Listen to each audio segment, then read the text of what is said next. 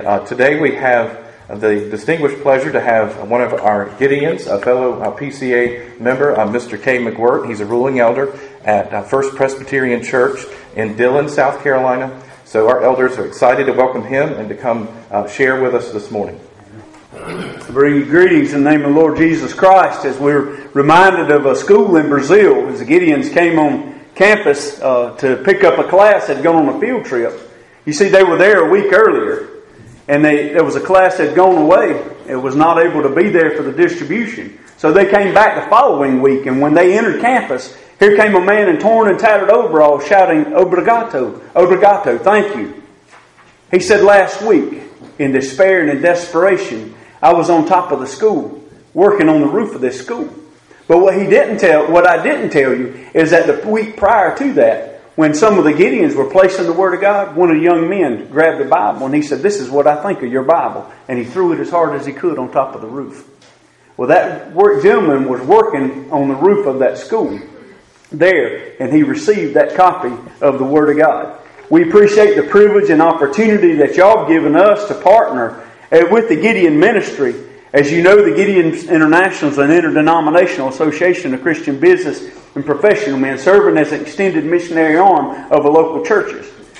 So you see, when the Word of God goes out in these 200 countries, territories, and possessions, it has the fingerprints of Lebanon Presbyterian Church all over them.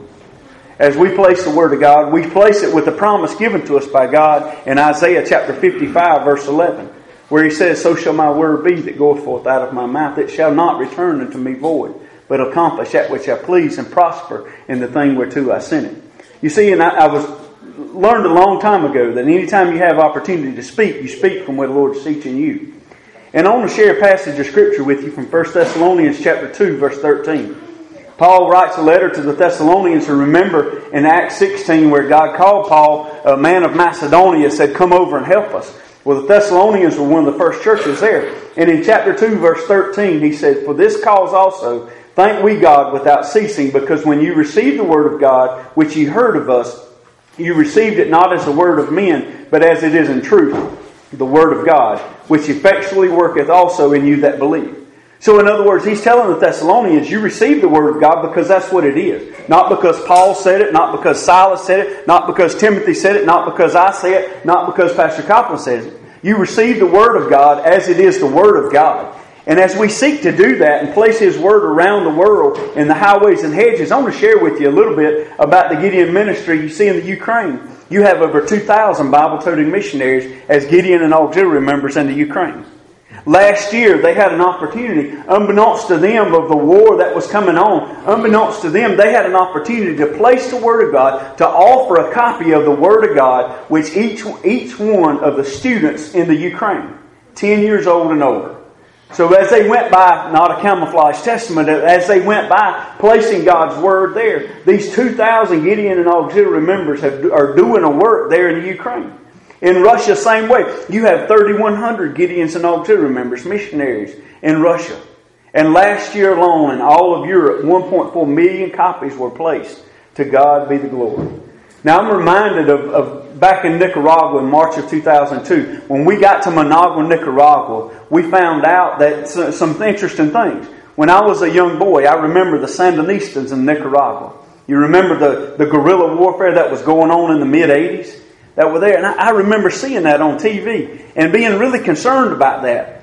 But as we got there in 2002, I had an opportunity to sit beside a general from the Sandinistan army at Verbo Pentecostal Church and worship right beside him. Well, there's a Gideon and Buddy Axley in Choluteca, Honduras that was running a refugee camp in Honduras at that time in the mid-'80s. Okay, Buddy Axley called our international headquarters and he asked for 100,000 Spanish Testaments for the Nicaraguan refugees that were fleeing Nicaragua going to Honduras.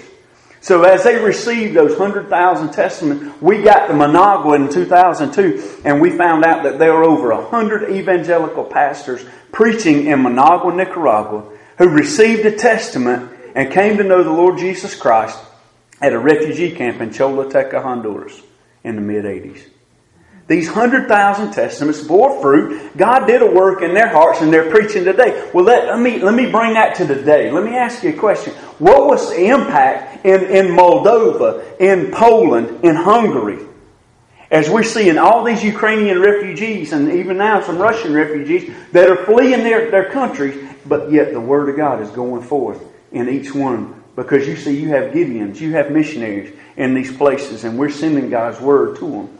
What's going to be the impact in years to come? The first thing we need, beloved, is we need your prayer support. Would you pray for the Gideon ministry that as we go and do the work that God's called us to do, as we partner hand in hand, arm in arm, shoulder in shoulder, placing the Word of God, would you pray? And see, when you pray generally, God answers specifically. He works in those details, and maybe during lunch I'll have opportunity to share with you how He did that in Mozambique, how He worked in the details of Mozambique. But placing God's Word at Fort Jackson at Parris Island. You see, Brandon Blair was at Parris Island. Brandon Blair was actually, he was in seminary. He was going, and he said, I got tired. I realized that at seminary, I got tired of going and preaching a message, and somebody would talk about what a cute message that was. Brandon's kind of a small fellow. And he said it was a cute message. He said, I wanted souls to be changed. I wanted lives to be converted. September the 11th, 2001 happened, and Brandon called his mother on September the 12th, said, I'm going to war. She said, no, you're not. He said, yes, I am. He joined the United States Marine Corps. Brandon was much like Jonah in running away from God. So as Brandon ran away from the Lord, he got off that bus at Parris Island, and he got a copy of the Word of God. But you see, Brandon excelled in the Marine Corps. And he found himself, before he knew it, in Fallujah, leading a group of Marines. But Brandon got shot on long-range patrol. He got shot in the left side of his chest by a sniper. But beloved, Brandon had breath. Broke most of the ribs on the left side of his body. Brandon had breath. In that dirt floor hospital in Fallujah, one of his other Marines came in and said, I knew a boy from North Carolina would love to have a watermelon. So they shared a watermelon together, and they talked about how lucky Brandon was. And he said, yeah, I was lucky. And Brandon knew all along, because the very next day, that Marine that came in and shared a watermelon with him was not so lucky when he got shot exactly the same way Brandon did. Beloved, Brandon Blair is a pastor in Conway, South Carolina today at Langston Baptist Church. To God be the glory, because God wooed him back into Himself. He wooed him. He made that impact in his life. Your financial support is critical to the Gideon ministry. And beloved, one thing I want you to remember is it starts right here at home. It starts in Fairfield County, placing the Word of God in Fairfield County, going into the uttermost parts of the earth as we have that opportunity. One Bible, $5. 10 Bibles, $50. Or perhaps the Lord may be leading you to provide a case of testaments at $125 to our military somewhere around the world. Thank y'all for the privilege and opportunity of sharing with you what the Lord's doing. Mr. McGuirk, could we pray with you now? You asked us to pray. Would it be all right if we just pray for you now for the Gideons? Please. Father, we thank you that you are the God of the universe, and you order the details of our lives. We pray generally, you answer specifically. And Lord, we pray and cry out to you that as testaments are given and Bibles are given, that your word would go out and do all that you desire to accomplish. Your word promises that it will not return void. And we cry out to you, Lord, that you would be the Lord of the harvest, that you would bring in all the lost souls who belong to you, that Jesus said no one can snatch them out of my hand. Lord, I pray that you would use Mr. McGuirk and others who share tirelessly and give energy, who are businessmen who work hard at a 9-to-5, but do this as part of their own personal ministry as a calling unto you. And Lord, I pray that you would protect he and his family, protect others. And Lord, what a way to rejoice that those children in the Ukraine receive a Bible at school. Lord, we pray that you would use it to do the work of God in their generation. We thank you and we praise you, Lord Jesus, in your name. Amen. Amen. Thank you. If you are interested in participating in giving, if you would like to buy a Bible or a small testament or maybe a case of those, you can do so in our offering today. You can use your regular giving envelope, just write Gideons on it. If you'd like to give cash, just put it in your envelope or one of the yellow envelopes and just mark Gideons on it when we take the offering later during our worship service. The Lord calls us to worship from the book of Psalms. Let's stand together this morning.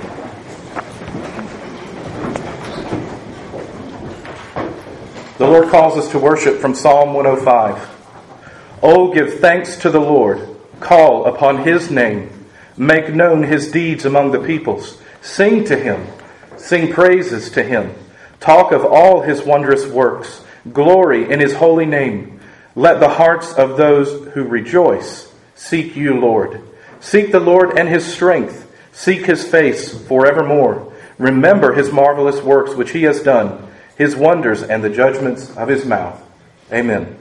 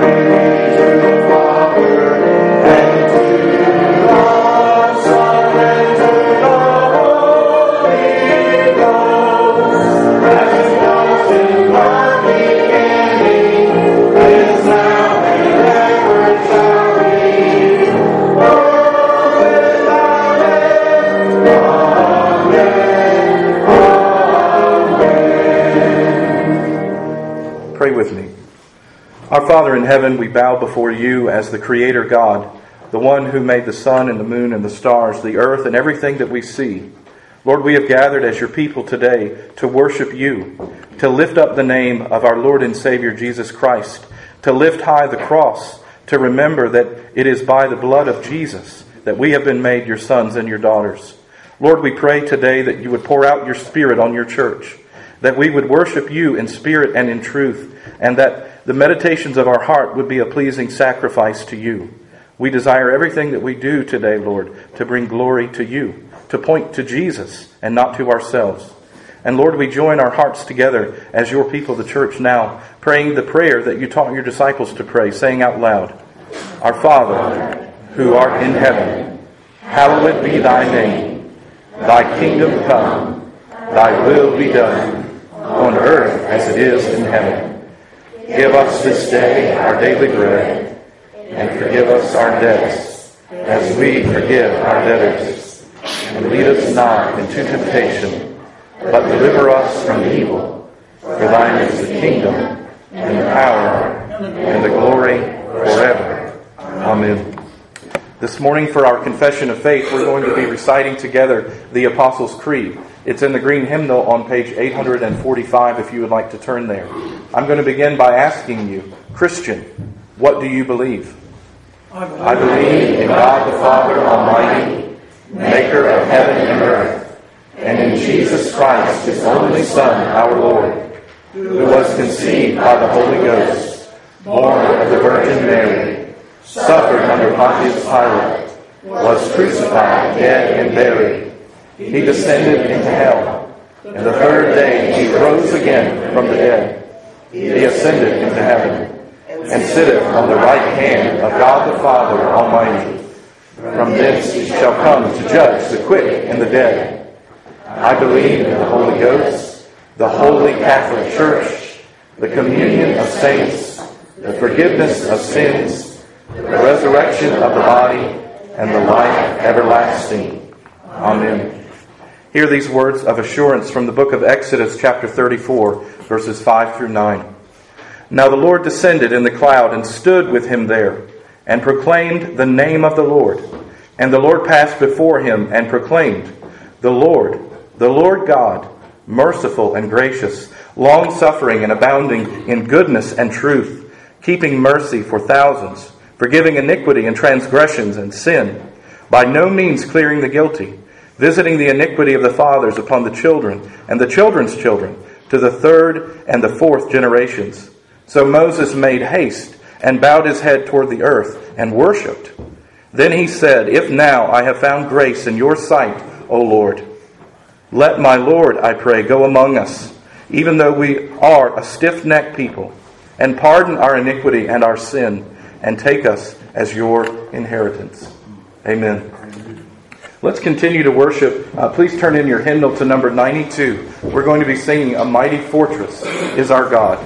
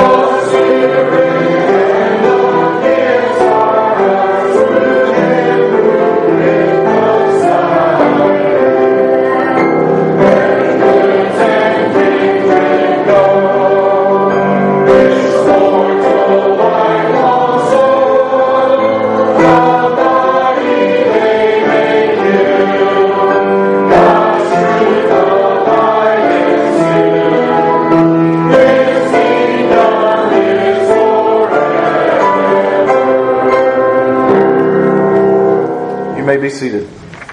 And I want to invite you to turn in your hymnal to page 820. Our responsive reading this morning is Psalm 99. We're going to read this together. I'll begin with the light portion. Please respond out loud together with the bold. Psalm 99 on page 820. The Lord reigns.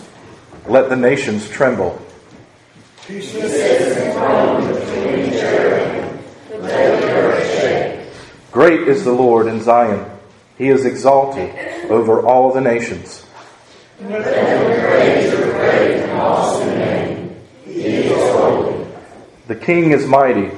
He loves justice. You have established equity. In Jacob you have done what is just and right. Exalt the Lord our God and worship at his footstool. He is holy. Moses and Aaron were among his priests. Samuel was among those who called on his name. They called on the Lord, and he answered them.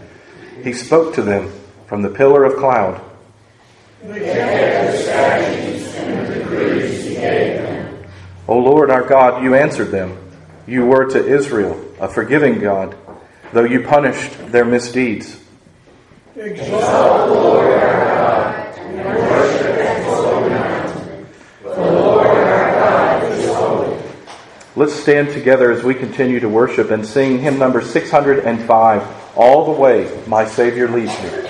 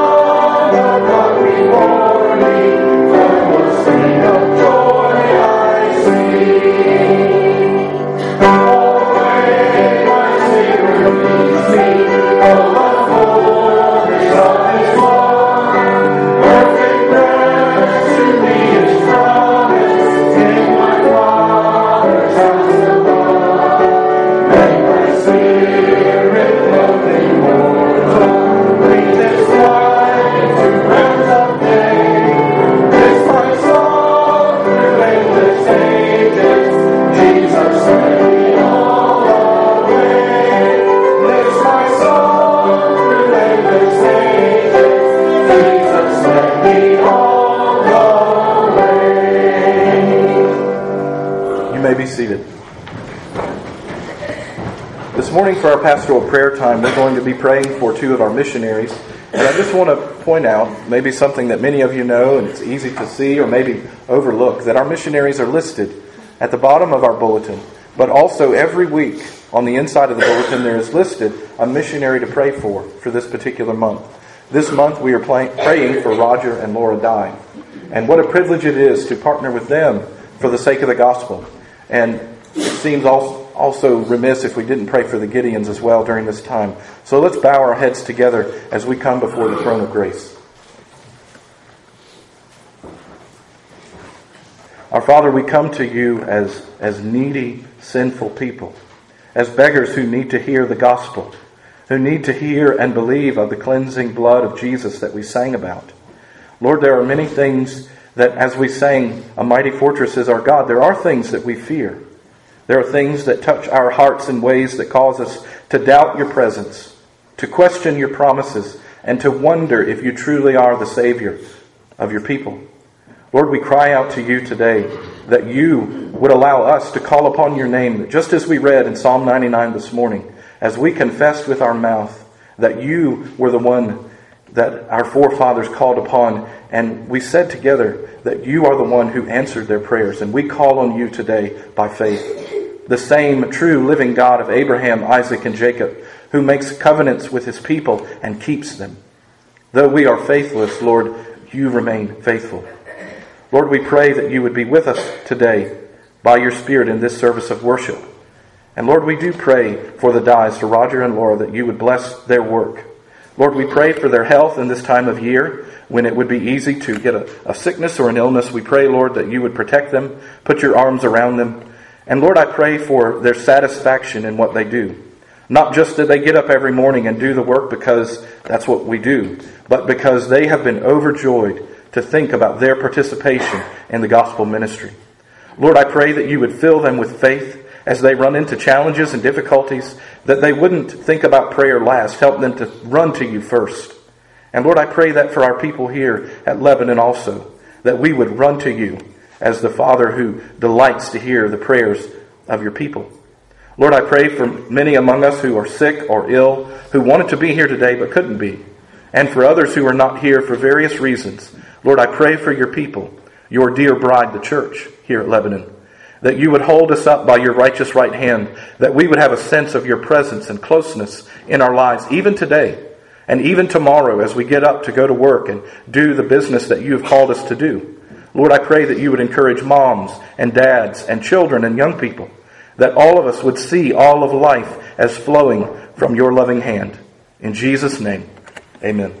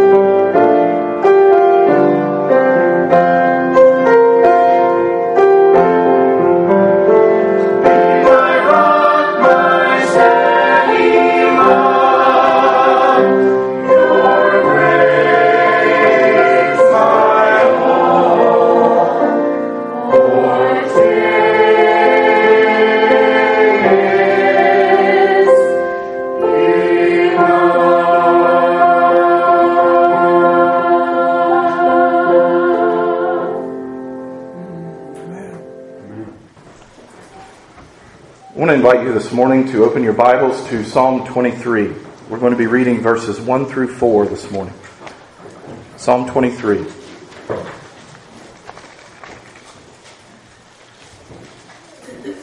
This is the word of the Lord. The Lord is my shepherd. I shall not want. He makes me to lie down in green pastures. He leads me beside the still waters. He restores my soul. He leads me in the paths of righteousness for His name's sake. Yea, though I walk through the valley of the shadow of death, I will fear no evil. For You are with me. Your rod and Your staff, they comfort me. The grass withers and the flower fades, but the word of our God abides forever. Historically, and throughout the history of the church since the 1500s, we have celebrated this Sunday as Reformation Sunday. Over 500 years ago, our God moved in a mighty way, and He continues to move today. How fitting that we heard from Mr. McGuirt this morning about the work of the Gideons, and Jesus promised that His word would accomplish everything that He desired it to. How fitting to hear about the distribution of Bibles, even in war-torn countries, in places where someone would say, here is what I think about your word, and then it lands exactly where someone else needs it. Jesus accomplishes all that He desires. We celebrate the work of God today. We do every Sunday, but particularly we celebrate the Reformation today. I want to share a brief quote with you from Francis Schaeffer's book, Death in the City. This is about the Reformation. Reformation refers to a restoration to pure doctrine. Revival refers to a restoration in the Christian's life. Reformation speaks of a return to the teachings of the Scriptures. Revival speaks of a life brought into its proper relationship to the Holy Spirit. May we be those who know the reality of both the Reformation and revival, so that this poor, dark world may be an exhibition of a portion of the church returned to both pure doctrine and Spirit-filled life. The Lord our God moved 500 years ago and reformed the church. But this is not just a work that He did then. He's doing it now. He is conforming you and me and God's people all around the world into the image of Christ. And He's doing it every day. By faith, we are participating in the gospel through missions, through walking with the Lord Jesus every day in our own personal discipleship. This is not a work that's happening in some corner of the world, and it's certainly not only happening here. It is happening all over the world. Jesus promised to be the forgiver of sins, the Savior of God's people. It would be easy to be down in the dumps and to say, boy, the church sure isn't growing. Or it sure does seem like everything that our culture wants to do is to shove Jesus out of the marketplace, out of the square, out of the discussions, the relevant discussions of God's people and the society around us. But Jesus promised, I will build my church. And He's doing that today for His glory and for our good. As we look at Psalm 23, we've said a few weeks ago that it is so beloved as a passage of Scripture because it speaks powerfully of God's presence and God's peace when life seems to rage out of control. Many of us have been there. Maybe you were there this week, and it seemed like you were just watching life. You weren't really living it. It was passing by you like a movie or a commercial. Today in our series on the Good Shepherd, we come to verse 4, and the phrase that says, I will fear no evil, which is our sermon title. There are two matters of fear in this text in Psalm 23. There is the process of and the event of actual physical death, the shadow of the valley. But there is also the evils in this life, true calamities, the miseries that we all see and some of us experience, and even we look at and shudder at the evil of people who seem to be led not by the Spirit of God, but by the spirit of the devil.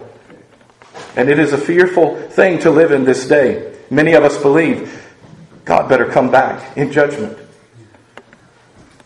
because we're past hope. We're past redeeming. We're past saving.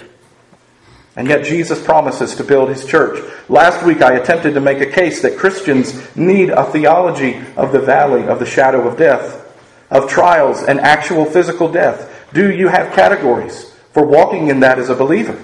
Or is that something that so blows your mind that you cannot marry your experience with the Word of God? Jesus promises that His Word is sufficient for everything that we need. So it is sufficient.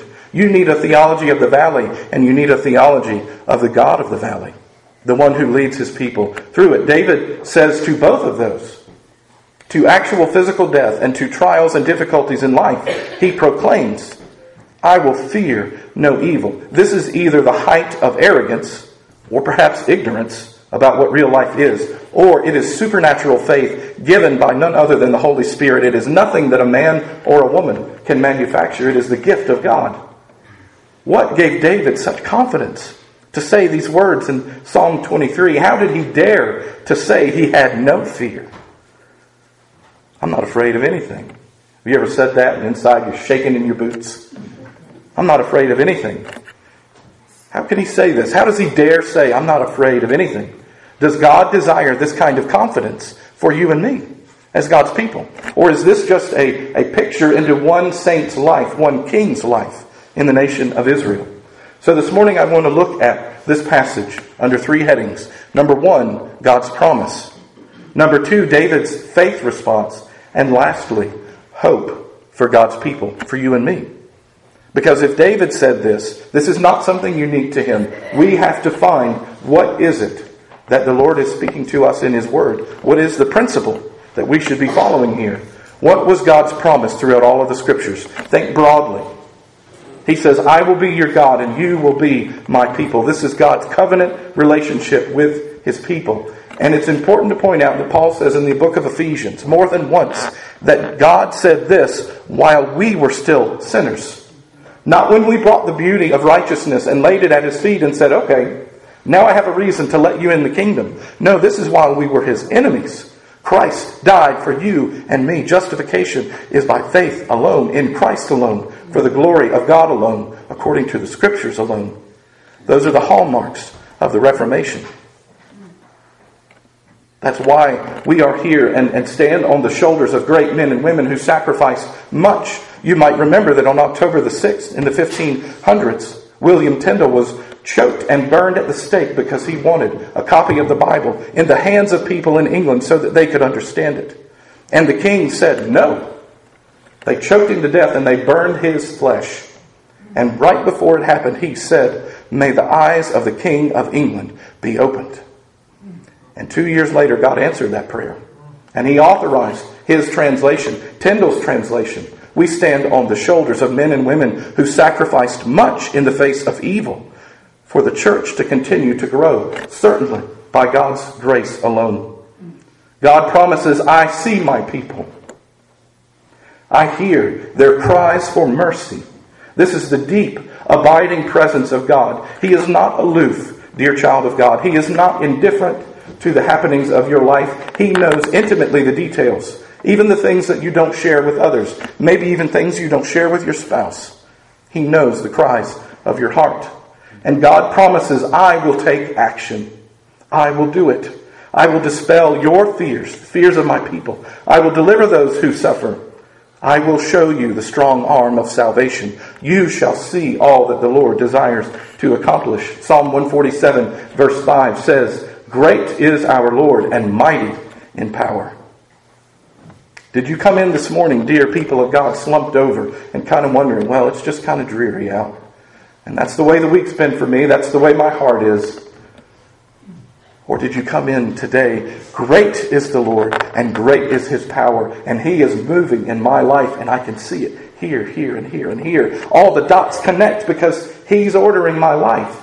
He's sending me on the path of righteousness. And He is leading me like a careful, tender, good shepherd does.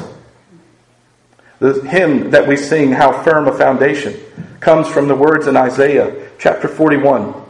I want to share those with you. Isaiah chapter 41. It's so wonderful that our hymns are based on the Scriptures.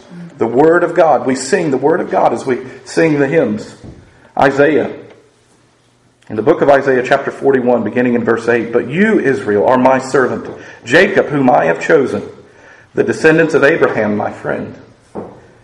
You whom I take from the ends of the earth and called from its farthest regions and said to you, you are my servant. I have chosen you and have not cast you away. Do you believe that, dear people of God? He has not relegated you to the shelf. He has not put you on second string. You are following the Lord, the living God. You walk with Him by faith every day. Who knows what He might do in your life? Just simply walking with Him and being obedient and trusting by faith. And it's okay if He gives you a quiet life of simple obedience, of peace and quiet and love for your family and love for your church. That's okay. It's His plan. He says in verse 10, "Fear not, for I am with you.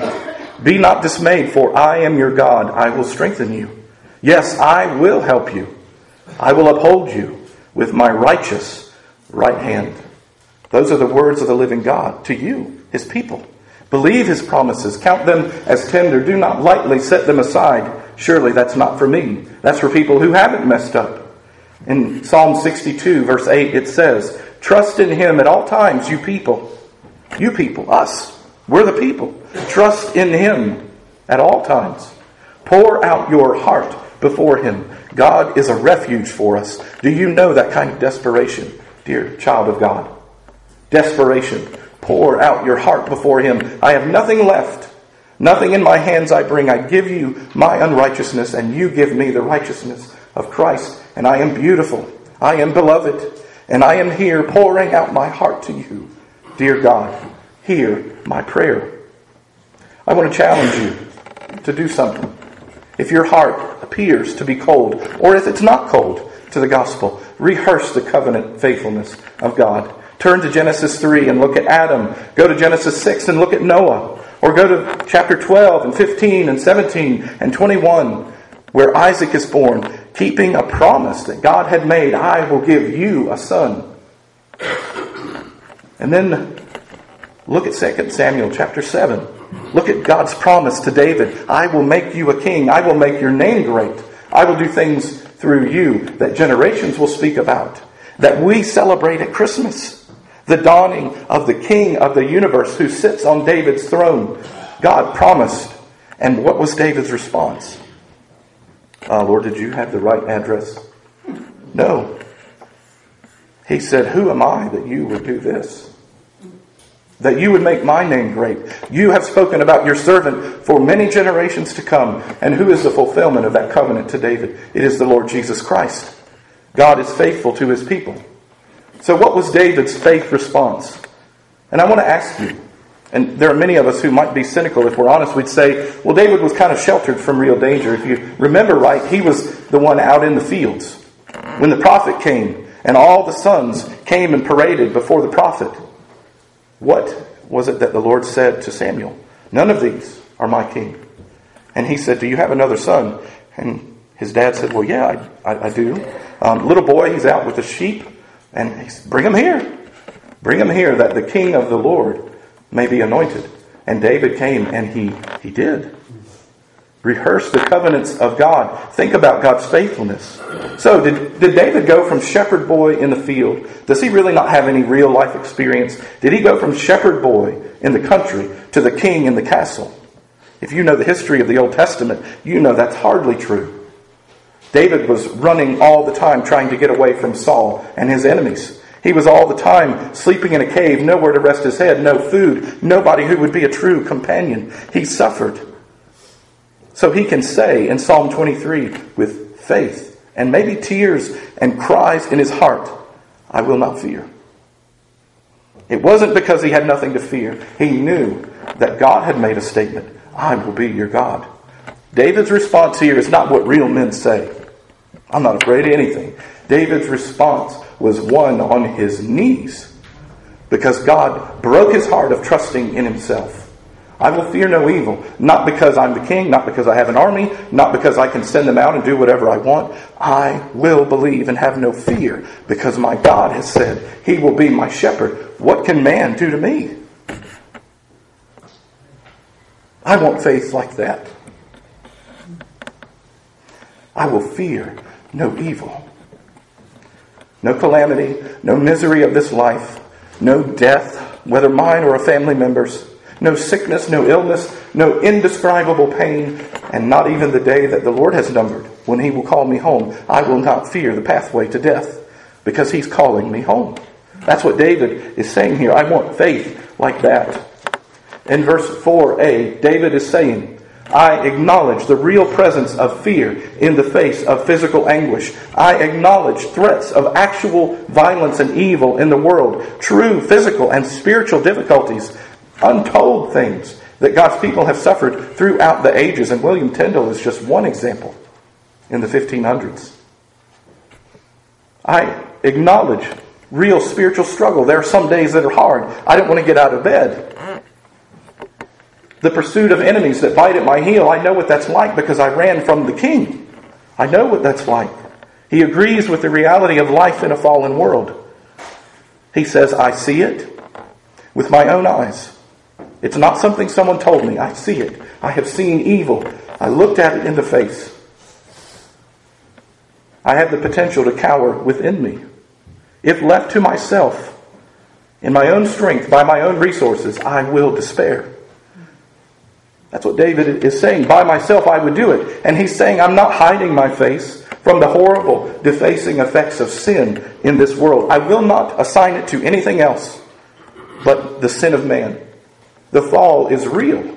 Original sin is real. My participation in it is real. And I have sinned before a holy God. I want to ask you this morning, dear believer, what about you? Is this where you are in life with David? If all evil results from the fall, if there are cosmic forces at work in this world that we cannot see, then guess what it does for you and me? It helps us to be able to let go of everything that happens to us from someone else. Be personal. I can breathe a little bit. The world is not against me. Everything is not happening because of something I did. There are spiritual forces at work. And we can't explain it. I said last week it may be unsatisfying. But sometimes the answer to evil in the world is we don't know. God is in the heavens. He does all that He pleases. The secret things belong to God. The things that He's revealed belong to us. What about you? Are you there? In verse 4, the second half, he says, when he says, I will fear no evil, I stand by faith in the presence and power of Christ to deliver and sustain me. Either He will remove the threat or He will take me home. The thing that's in front of me, the sickness, the illness, the difficulty, the diagnosis that I got that I wasn't prepared for, it was just supposed to be routine. I was just going to see the doctor. I didn't have time for this in my schedule. But here God is working in the midst of His people. And He says, I will stand by faith in the presence and the power of Christ to deliver me and sustain me. Either He will remove the threat of evil or He will take me home. And if He takes me home, He will hold my hand the whole way there. All the way my Savior leads me. Isn't that what we say? All the way. This is not a defiant fist in the air, screaming to the world, I'm not afraid of you anymore. This is a response to the promise of God. David is here not making a statement simply out of thin air. He's not saying, you believe what you want, but I believe this. He's saying, no, God has spoken, and this is my faith response. By His Spirit, I will trust Him. And if He brings me to evil, if it comes to my door, He brought it to me. My gentle Savior, my tender good shepherd. He brought it in my life for my good, that I would be conformed to the image of Christ, that I would look to Him by faith. If Jesus is only the Savior of your life when everything is going well, you have a small Savior. He is God of everything, of the valley, of the mountaintop, and everything in between. And the Bible says He will bring us home. He says this is a response to the promise of God in prayer and praise. For you are with me. Are there better words in the Bible? He says to you, my Heavenly Father, you are my King. You are my provider. You are my protector. You are my leader. You are my security. You are my safety. You are my confidence. And you are the hearer of my prayers. You don't pray to the sky. You don't pray to the ceiling tiles. You pray to the living God when you pray. When you say, dear Heavenly Father, the throne room of heaven is open. Dear people of God, call upon the Lord, is what His Word says. And then He says, your rod and your staff, they comfort me. These are the implements of the Good Shepherd. They're reminders of His presence with His people. And they are sufficient for His people. He is present, and they are sufficient. I'm going to read a word about shepherds from Dale Ralph Davis, comment that he made that I thought was very pertinent to this discussion and how we wrestle with this in our own hearts. He says, we may need some correction here as we think about the shepherd's rod and staff. We need to remember that a shepherd's work was hard and dangerous, and shepherds had to be what he called tough hombres. In The Treasury of David by C.H. Spurgeon, he says that the shepherds themselves had none of that peaceful and placid aspect which is generally associated with pastoral life and habits. They looked like warriors marching through the battlefield. A long gun slinging from their shoulder, a dagger and heavy pistols in their belt, a light battle axe or iron-headed club in his hand, such were their equipments.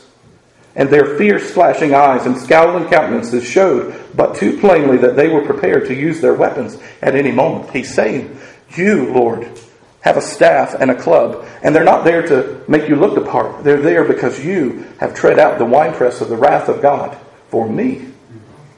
Your clothes are bloody because of my sin. I was cleansed on Calvary's hill. The good shepherd takes care of his sheep. Do you believe that? Or is Jesus only gentle Savior, meek and mild? And lastly, this morning, hope for God's people, hope for you and me. Everyday life. I'm not talking about only coming in on Sunday. I'm not talking about when life is good, there's money in the bank, the kids are healthy, you and your spouse are getting along. I mean, every day there's hope for God's people. Number one, rest in His care. Dear people of God, rest. Today is the Sabbath of the living God. Rest in His care. Jesus not only knows all of your trials, but He is at work in them. And He is at work in the sorrows of your heart. I want to ask you, what should a believer do with guilt? Where do you take it? Where does guilt go for the believer? If you carry it with you, dear believer, your shoulders cannot bear it. Guilt belongs at the feet of Jesus. It was nailed to the cross. Where do you go with sorrows? You take them to your good shepherd. You say, take this burden. And He says, take my yoke upon you. For my burden is easy and light, and you will find rest for your souls. Rest in His care. Secondly, rest today, Sabbath today, in God's presence. Dear sinner, this is all of us. Be reminded of His tender care and His presence in your life. Do you believe the Good Shepherd loves you? That you, as God's people, the Bible says you are the apple of His eye, that He loves you. Come to Him in prayer and faith. I want to share some lyrics with you from a song that we used to sing in college. Come ye sinners, poor and needy. You might know it. Verse 1 says, come ye sinners, poor and needy, weak and wounded, sick and sore. Jesus ready stands to save you, full of pity, love, and power. Verse 2, come ye thirsty, come and welcome. God's free bounty glorify. True belief and true repentance, every grace that brings you nigh. Jesus draws you to Himself. He does it by His grace and His love and His patience. In verse 3, come ye weary, heavy laden, lost and ruined by the fall. If you tarry till you're better, you will never come at all. You have to come to Jesus with guilt and brokenness and shame and sorrow. That's the only way to come. We don't have another way to get to Jesus. It's all we have to bring. The Bible says that all of our earning, all of our righteousness is as filthy rags in justification. John Calvin stood for that. He said justification is by faith alone. Martin Luther stood for that. Justification is by faith alone. You come to Jesus on His terms, not on your own. And lastly, rest today, dear believer. Sabbath in His salvation of His people. The Good Shepherd promises salvation to those who belong to Him. It's a promise. You can be sure, not because of how sure you are, not self-confidence, but confidence in Him because He said, I am the shepherd. He will redeem brokenness. And I want to finish with a quote from Spurgeon in the Checkbook of Faith. In the Checkbook of the Bank of Faith, C.H. Spurgeon wrote, up to this hour I have suffered no real damage from my many afflictions. I have neither lost faith, nor hope, nor love, nay, so far from losing them, they have gained in strength and energy. I have more knowledge, more experience, more patience, more stability, and I have before the trials that I had before the trials came. Not even my joy has been destroyed. You serve the living God, dear people. Rest in His salvation. He promises to give joy and delight in Him. And that's irrespective of your circumstances. Joy and delight in Him, that He's enough, that His salvation is true and real and sufficient. Rest in your good shepherd today, for He loves you and He cares for you. Let's pray. Father, we thank you for being able to come to your word now, to hear the gospel. We pray for ears of faith, that what we have just heard will not go through our ears and drip out the other side. Lord, help us to believe by faith. Help us to lay hold of that for which Christ has laid hold of us. And may we remember that the strength of our grip is totally dependent on His. It's not ours. And we thank you and we praise you for the salvation that you have wrought for sinners, to be delivered from darkness and death and hell forever, that we might be in your kingdom, that we might live in mansions with you. We thank you and praise you, Lord Jesus. We are not worthy. In Jesus' name, amen. Let's stand together now and sing hymn number 699, Like a River Glorious.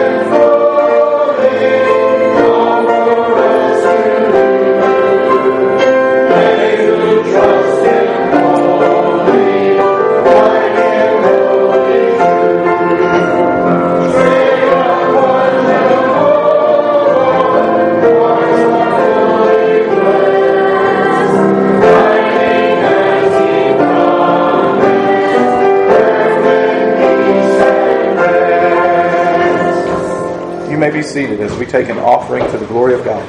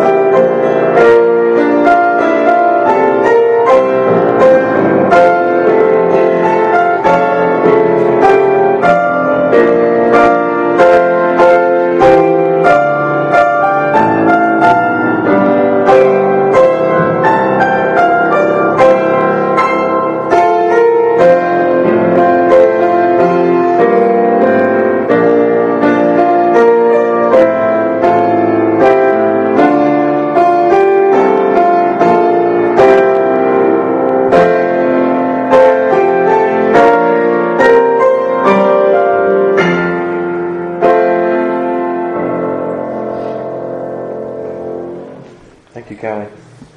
I'm going to pray now, dedicating our offering to the Lord, and also going to pray for our meal next door. Let's pray.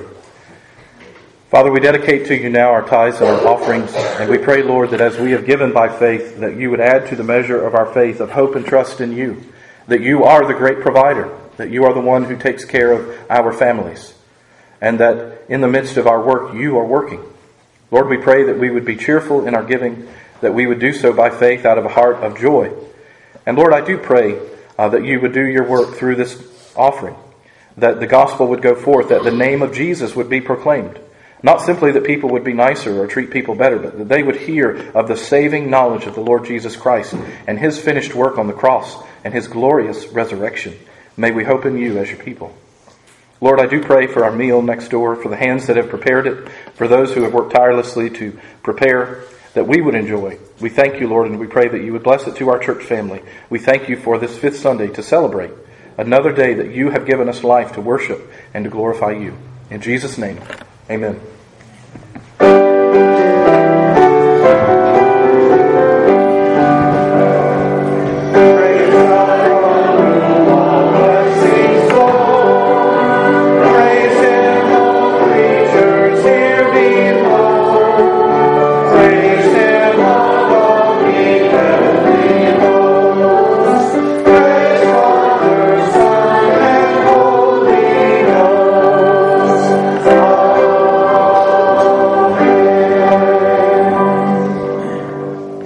Before our benediction, just want to remind you, no Sunday evening services tonight and no officer training. Next Sunday we will meet at 4 o'clock for new members class, and then at 5 for officer training. Receive the benediction of our Lord from the book of Numbers, chapter 6. And the Lord spoke to Moses, saying, Speak to Aaron and his sons, saying, This is the way you shall bless the children of Israel. Say to them, The Lord bless you and keep you. The Lord make his face to shine upon you and be gracious to you. The Lord lift up his countenance upon you and give you peace. So they shall put my name on the children of Israel, and I will bless them. Amen.